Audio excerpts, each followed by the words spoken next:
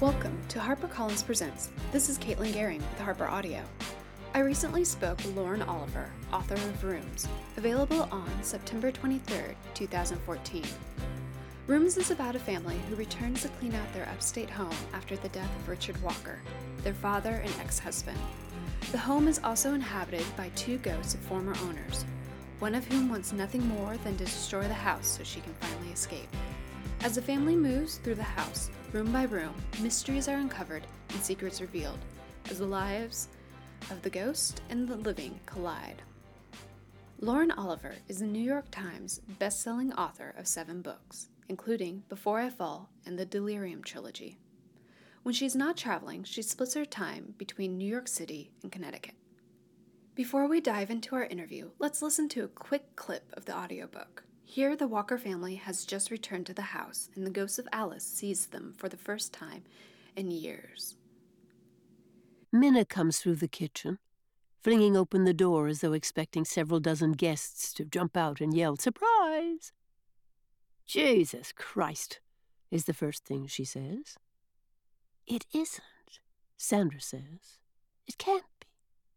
But it obviously is. There's no mistaking Minna, even after so many years. Sandra claims it has been exactly a decade. I think it has been a little longer than that. Minna is changed. But she is still Minna. The tangle of long hair, now lightened, the haughty curves of her cheekbones, the eyes, vivid, ocean-colored. She is just as beautiful as ever, maybe even more so. There's something hard and terrifying about her now, like a blade that has been sharpened to a deadly point. "Jesus Christ," she says again. She is standing in the open doorway, and for a moment the smell of outside reaches me. Clover, mud, and mulch. Honeysuckle that must still be growing wild all over the yard. For a brief moment I am alive again, and kneeling in the garden. New spring sunshine, cool wind, a glistening earthworm turned out of the earth, surprised. Thank you for coming in for this podcast. I read Rooms after having read your YA work, Delirium trilogy and Panic, and I was impressed by how different of a story it was. But at its core, it still had your very tightly written, very controlled prose. And I was wondering what the creation process for Rooms was. It was definitely challenging structurally. It took me a really long time to really find the structure that would, because the structure and the story of Rooms are really integrated. I mean, hopefully that's always true of structure and story, but in particular, the story really falls apart without the ghostly narrators and the house, the way that it's told. And it took me a really long time to get there. I spent months and months writing drafts about a family that returns home to kind of clean out the ancestral home.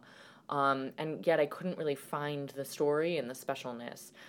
It wasn't until I started thinking about structure and voice. And actually, one of the things that led me to that, I was inspired by the idea of memory palaces, the mnemonic trick of memory palaces when I was writing Rooms. But in order to find the kind of narrators, the two narrators, I did actually return to thinking about what makes my YA novels strong, what I'm good at, what kind of things I can bring as an author. And I kind of returned to the idea of really strong characterizations, first-person narratives, and that actually led me into the idea of telling it kind of from the house's point of view. It's interesting that you bring up first-person narrative, because in this book itself, you have multiple points of view, both first-person narratives in the sense of the two ghosts, Sandra and Alice, but also each character kind of has their own voice, but told in the third person. Can you kind of talk about how you created that, how you came to decide to do it in the split first and third? Yeah, my first, Rooms had many, many drafts and many permutations. My first version of, my fifth version of the book, but the one that, is most, the first version that kind of even slightly resembles what it subsequently became, just had Alice's point of view. It had a single-person narrative. But the thing is, because Alice is dead and does not, as is typical of ghosts, have much ability to influence the physical space around her, the book felt, stymied and kind of stilted. It was as though I were narrating a play, because all she could really do was narrate action and recall. So that didn't work.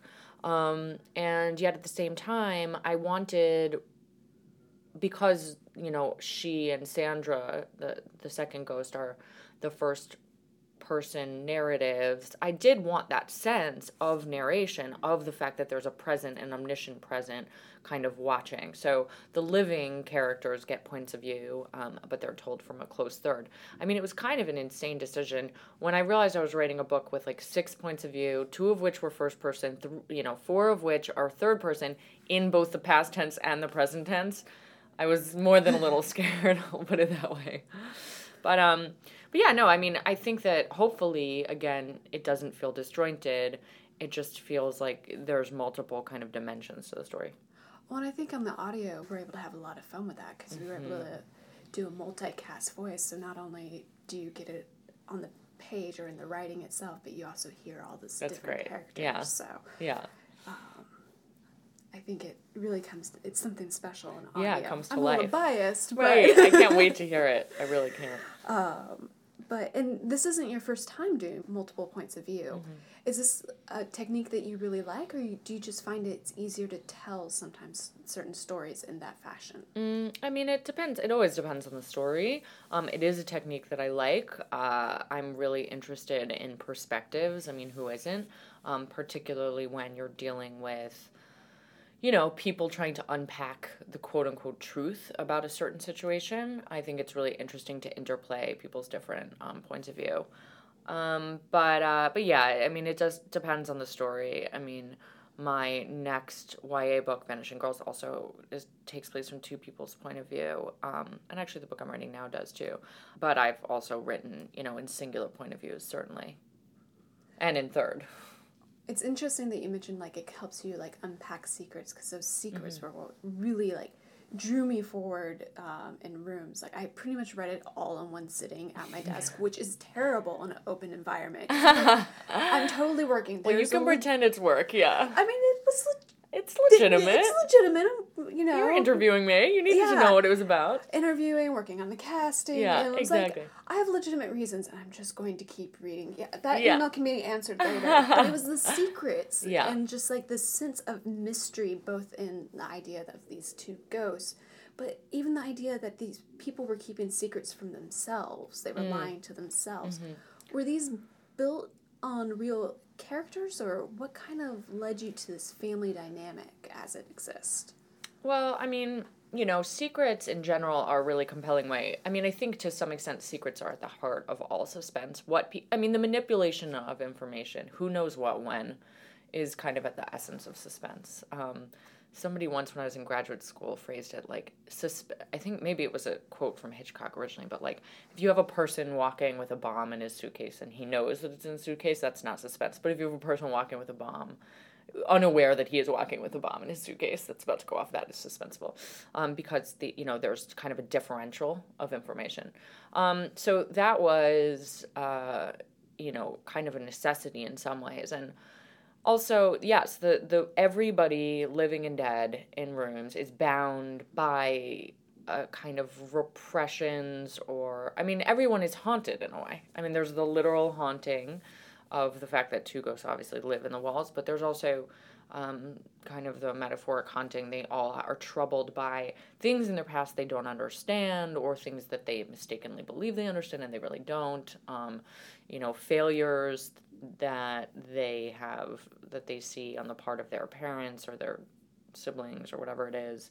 And so that is kind of what unifies them in the book, and in order to and that's also the pursuit of freedom is also the central driving motivation of almost everybody in the book, but they all pursue it in very different ways. So Carolyn drinks and Minna does other things.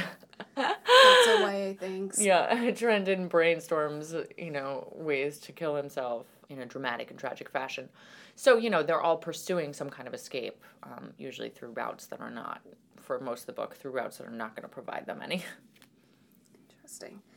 And in a past interview in Jostling magazine, you mentioned that your work often deals with choice, in this case, like choices of way to seek their freedom, and also this theme of fear. Would you say that's also true in Rooms? And if so, how so?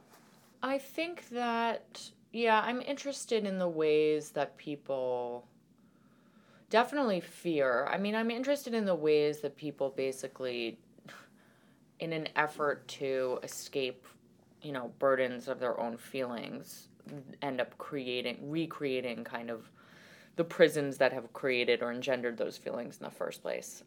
Minna's effort to ignore or deny this deep sense of alienation leads her to recreate the same kind of trauma again and again. So I think that basically in all my books, I only realized belatedly, most of my characters start off with, at the start of the novel, my characters are basically motivated by fear, even if they don't feel like they are. And so what they're trying to do is repress that fear or bury it or drink it away. And the book is about, all my books kind of are about the transformation, the discovery of agency, the ability to live more authentically, i.e. to act in ways that are motivated by something other than fear. So I definitely think that that's true in Rooms as well, and I think that that is the arc, certainly for the living family members, and also probably for the ghosts as well. Your work has spanned across age groups, both middle grade, YA, now adult. Which do you find the most engaging to write, or is it something else that drives you to place them in each category? Yeah, I mean, if I didn't find all of them engaging to write, I wouldn't write all of them. I mean, each story has its own, internal exigencies. And so certain stories need to be told in a certain way for a certain audience.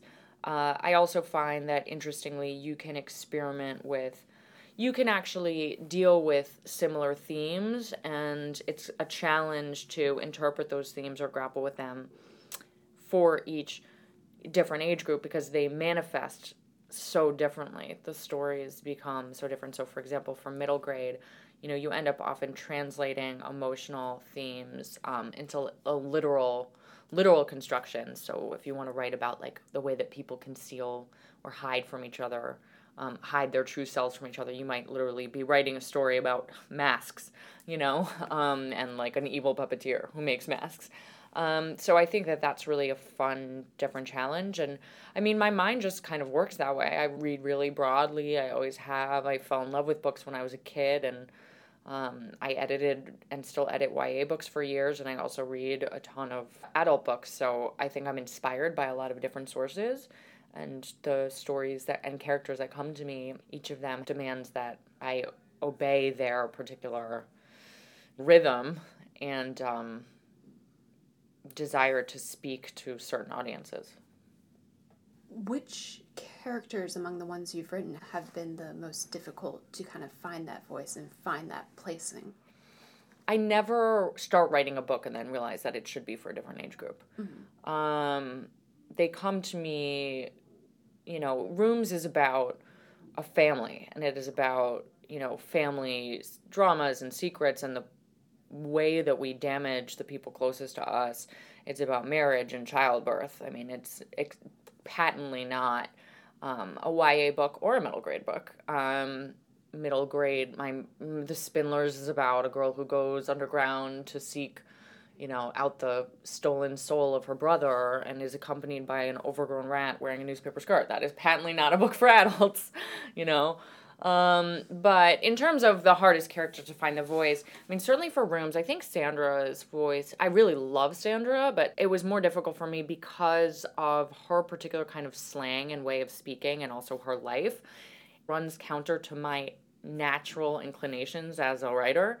I tend to be a little bit verbose and kind of lyrical, and Sandra's not, and so struggling to give her stories and sections resonance while, again, not overhandedly layering in my own voice was a challenge. Was there any sort of trick that you discovered that kind of let you access her voice? I had to prune back. Her voice was there. I was just layering it over spackling it over with my voice. So it was more a question of afterwards going back and pruning away my interference, basically.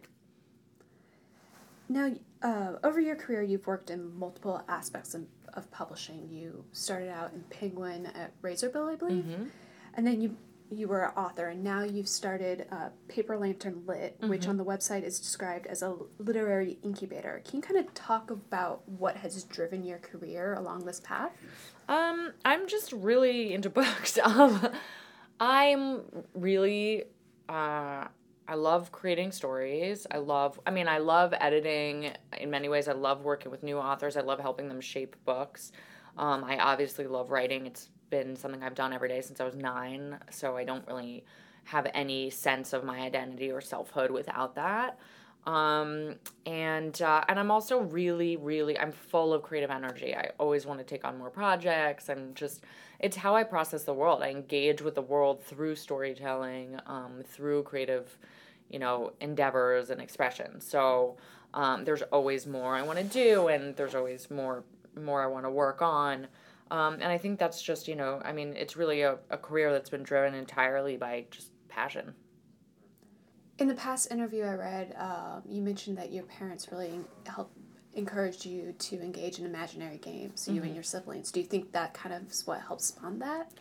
I definitely think that was a huge contributing factor. My parents are both literature professors, so I was also raised with a deep love of reading. I had a childhood full of just imaginative play, and I think that's a really great thing. My sister didn't become a novelist. She became a philosopher, but that was a big contributing factor. And then the other stuff is whatever those random constellations are that make up our character.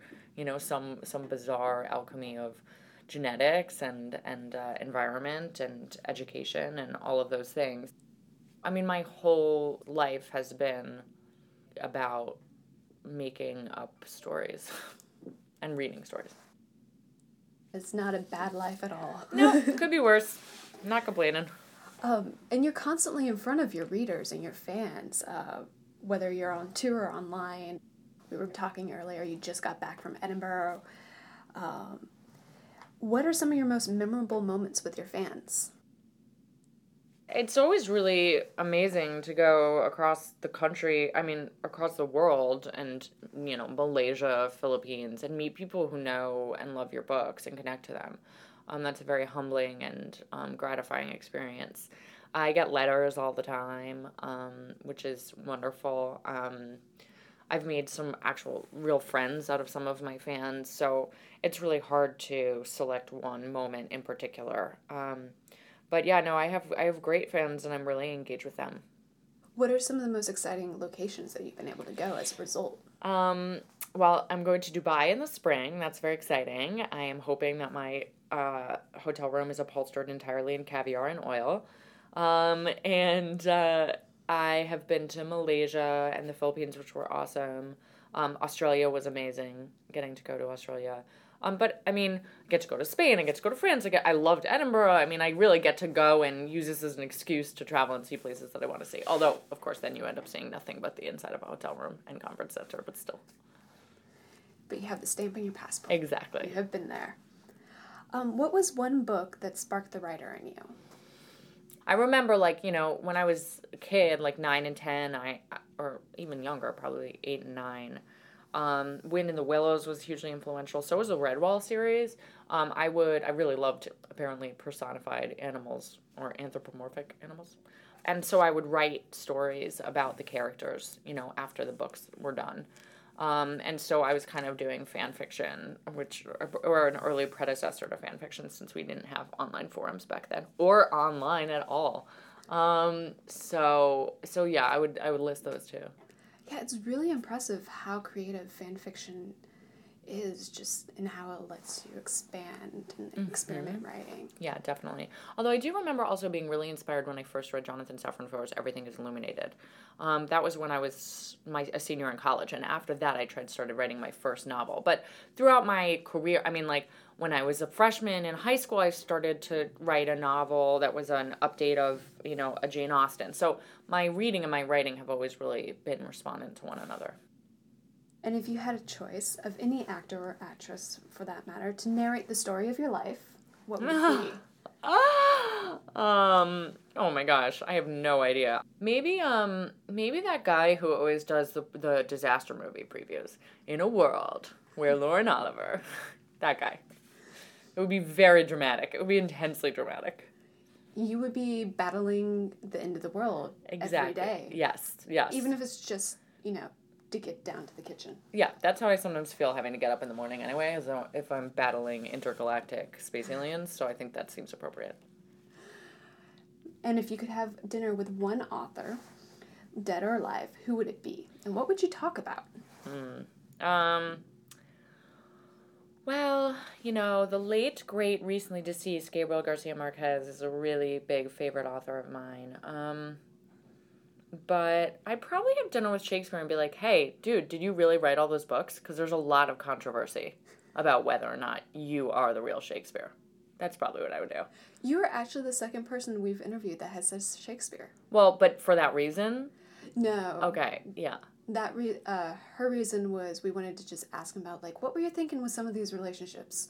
Right. No. I want to be like, you know, you've spawned a lot of feminist and other kinds of controversy, so did you actually write it?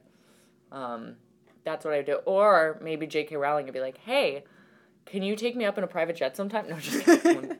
Actually, I would love to have dinner with Stephen King. I really would. I really admire him. I admire his career. Stephen King, Neil Gaiman are two people who I would love to have dinner with someday. Nice. Last question is, what's one question that you've never been asked, but you've always wanted to be asked? You know, that question I get a lot. I was joking that the other day that the question I wish I were asked and never am asked is, hey, Lauren, why is your hair so pretty? But the reason I'm never asked is because my hair is a disaster. But for less superficially, I don't know. I feel like I get a lot of really penetrating questions and many ones that aren't very penetrating. So I'll have to do some brainstorming for the next time. By my next release, I'll have the answer to that question. Fair enough. Well, thank you so much for joining us. Is there anything else you want to add? No, thank you. I'm so thrilled to have been here. Yeah. Thanks for talking to me about Rooms. I'm so excited for it to come out so everybody else can read it and they can understand why it's read or listened to in one sitting. You've been listening to HarperCollins Presents, a podcast from HarperCollins Publishers, available on iTunes, SoundCloud, and Stitcher. Today we spoke with Lauren Oliver, author of Rooms, available on September 23rd, and listened to a clip from the multicast audiobook, narrated by Barbara Caruso. We hope you will join us again. Thank you for listening.